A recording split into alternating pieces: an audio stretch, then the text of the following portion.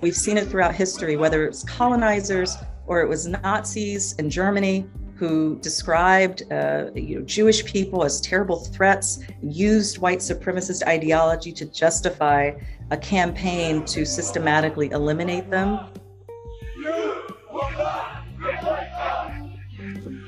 Peyton Gendron, a white 18-year-old, allegedly gunned down 10 people in Buffalo, New York on May 14th. Before the shooting, he had posted a document online fixating on the idea that non-white people would eventually replace white Americans, according to authorities. This attack is just the latest in a series of violent acts connected to each other by this conspiracy theory, known as replacement theory. Hey, what's up? This is Lou Ford here, back for another episode of Coffee and a Car Ride.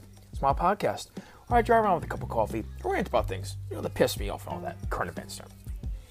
And on this episode, I wanted to discuss something very important. That is, I wanted to discuss the rise of white supremacy violence and the interconnectivity of the hatred that is woven throughout the ideology. An ideology that, by the way, is complex and vast, weaving in many premises. Now, in the recent years, there's been a rise in hate crimes. It kind of seems almost like someone has injected prejudice with a mixture of steroids and crystal meth, screamed in its face, and then let it loose in a bouncy castle. But what has also come to the surface in these recent years has been this theory, this harebrained, dodgy idea that whites are being replaced through both immigration and birth rates. This conspiracy is called replacement theory. Replacement theory recently took center stage again when a white supremacist who shot up a grocery store in a black neighborhood in Buffalo, New York, mentioned it and used it as his main catalyst in his manifesto. The shooter mentioned this conspiracy and listed it as the main reason for his acting. His reason for targeting blacks was his belief that they were part of a scheme to replace whites in America. Now let's be clear. There is some truth to that in as much as the demographics of our nation have changed and are changing. But the difference here is that that's circumstantial. Most people are coming to America for a variety of different reasons. And the birth rate in the U.S. is down due to many reasons as well. That is a reality. The scary thing about this resurgence in replacement theory, aka the Great Replacement as it's called, is that it is explained as being deliberately orchestrated by hidden evil forces that intend on committing genocide, white genocide, for their own benefits. As a result, that has created a panic, if you will. It has created an environment that appears to those who believe it to be one where a raging assault is being committed by invaders on their identity and existence, the white identity. Those who promote it demand action of some sort. What this has led to is we have today a world where acts of political violence is an everyday thing that, to some degree, identifies what party you support. What this also leaves many with is the flabbergasted bewilderment at the ideas, the concepts that appear to be driving these incidents. And one thing that seems to be clear is the fact that these conspiracies aren't insane. They are more than just the angry ramblings of white men frightened by change. No, these are deep-seated rotting decays that are now obsessing at the surface. The truly sad thing about it is that these theories are being pushed to radicalize people, and they are not new.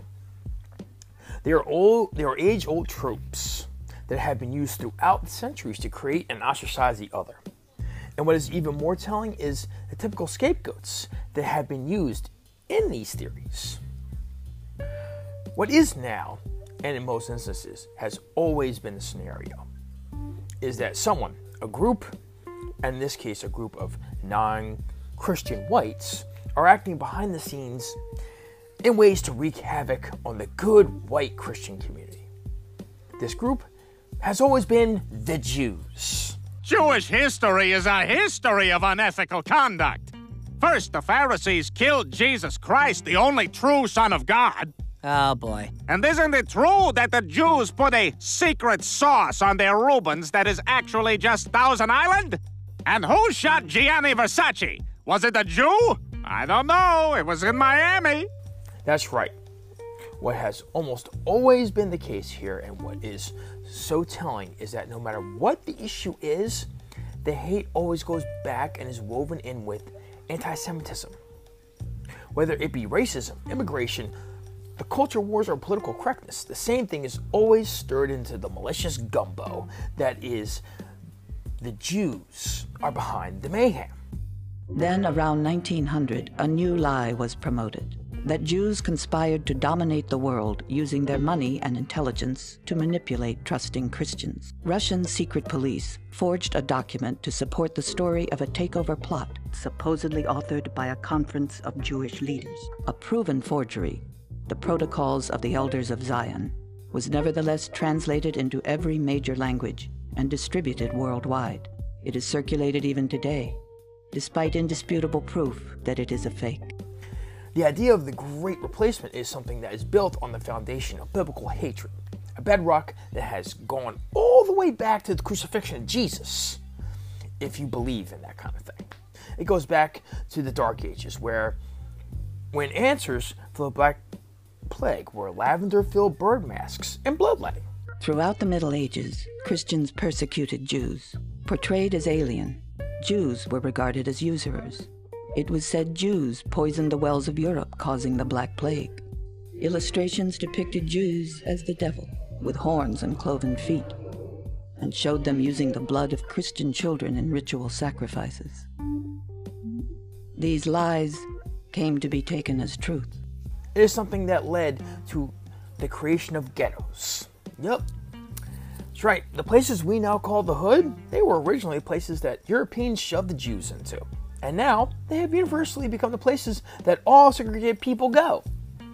What that shows is that anti-Semitism isn't a hate that is worse or better than any other, but that it is pervasive. In other words, it's got legs and it knows how to use them.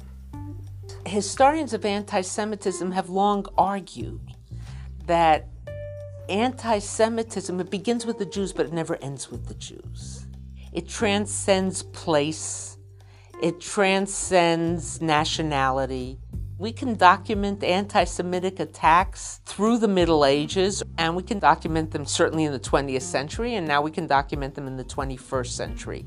It has legs that I think other hatreds haven't had. Now, before we go any further, we're going to make a pit stop. So, stretch your legs, refill your travel mug. We'll go take a piss, and we'll be back on the road in a couple of minutes. While we have a moment, I just wanted to tell you that Coffee in a Car Ride is brought to you by Tap Water. Tap Water. For that yummy, delicious, and yet nutritionally essential drink, just turn on your kitchen faucet. Unless, of course, you live in Michigan. Tap Water. It's minerally good. Now that we are back on the road, I'm sure many of you are saying, what does anti-Semitism have to do with things like the Buffalo shooting? That shooting was targeting blacks. What did it have to do with the shooting in El Paso that targeted immigrants? And to that, I will answer simply everything. When it comes to these conspiracies, they are all interwoven with anti-Jewish ideas. The El Paso shooter talked about his manifesto about how the Jews played a role in the invasion of the unwanted brown people. The Buffalo shooter went so far as to say in his 180-page manifesto that he was pushing aside dealing with the real people behind the white genocide, the Jews, for another time because the dark-skinned breeders were a greater threat today for the white race. The fact is that this very influential conspiracy says that it all leads back to the Jews. And the sad thing is that this concept is sadly factual, and that it demonstrates that a lot of blame for a lot of things is laid at the feet of the Jews. In fact, let me propose a hypothetical. Just a hypothetical to illustrate my point about how this form of hate is so pervasive. Maybe the best way to describe it is that anti-Semitism is a subway token that is used as an excuse to legitimize bigotry. Keep that in mind as I go over this hypothetical. Let's say, if you believe in him, that God has finally had enough of man's follies. He or she has seen the very worst, the darkest, the most horrible O.J. Simpson-esque underbelly of humanity. And so he decides to dish out the punishment that we as a species deserve. But this moral being, that is God, decides that it's best to do it on an individual basis and not give mankind the easy way out, like a quick flood or an asteroid strike. That's too good for us. So God comes down and begins the end. One day, God is striking mankind down at a Walmart, walks past a wall of big screen TVs that are playing the Jewish movie director Mel Brooks' film Blazing Saddles. God stops and is touched by this critique of the human condition. Qualifications? Arson, armed robbery, mayhem. Wait a moment. What have you got in your mouth? Nothing. Nothing, eh? Lyle. Gum. Chewing gum online, eh? I hope you brought enough for everybody. I didn't know there was gonna be so many.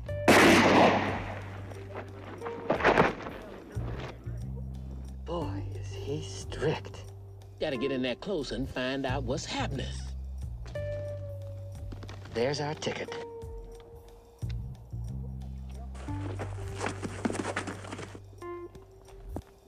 Hey, boys! Look what I got here! Hey, where are the white women at? And a single tear falls down his cheek. The all-powerful being, for the sake of this example, proclaims, "Mr. Brooks, you are a saint. You have shown me that man is capable of good. Because of this wondrous work you have created, I have come to the realization that man does not deserve destruction, but a second chance. All of the tribes will become heavenly beings. Your species will enjoy all the pleasures of heaven and earth. You will all ascend, and it is all because of you, Mr. Brooks." And just like that, all of mankind has become angels. All because of a Jewish filmmaker's humorous anti-racist film. We would all no longer suffer the earthly pains as we do now. Regardless, as we rose towards the heavens, there would still be those people who would be looking and pointing and saying, "See, I told you, it's all because of the Jews." The point that I'm getting at here is that anti-Semitism is used as a universal pass. It is an easy pass for other forms of hate. It is something that ties it all together nicely, with a bow. It is the wrapping paper used to justify all those other bigotries. It is used to make the bullshit sound coherent and not at random, circumstantial. And it is catastrophic. It is important that we, as a nation, understand what it is, because just like we need to understand our nation's, America's, racist past, we need to understand the common deceptiveness of the issue that is anti-Semitism, so that we don't repeat history, fall for it, or create something worse. So with that, this is Lou Ford signing off, saying, put that in your coffee and drink it. Till next time, peace.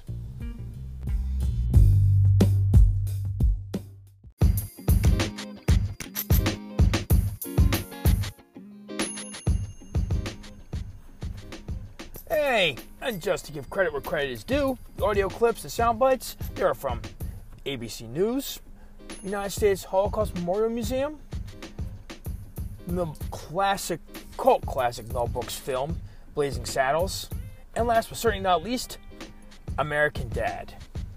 American Dad, one of the best damn cartoons around. Love it. And as always, if you liked or enjoyed this episode, then leave us a 5-star rating, write a review, like it, follow, subscribe, show your support. And as always, you can find Coffee in a Car Ride on Spotify, Apple Podcasts, or wherever else you get your podcasts. Till next time, peace.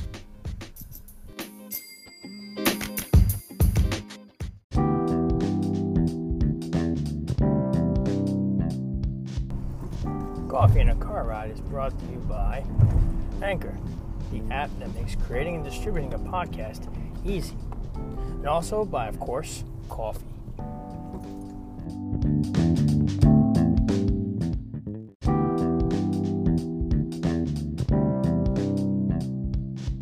So thanks for listening and all that. Like, subscribe, comment, whatever. And also don't forget to check out my blog, White Bicycle Review. It is whitebicyclereview.blogspot.com. Check that out, to get some articles about politics and other current issues and all that. Check it out. And thank you again. Until next time, move forward.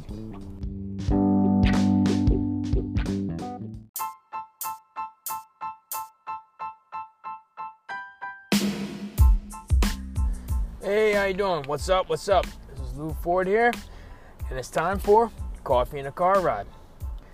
I'm in my ride, I got my Java in hand, and I'm ready to cruise. So pour yourself a cup, jump in the passenger seat, and come for a ride. It's Coffee in a Car Ride.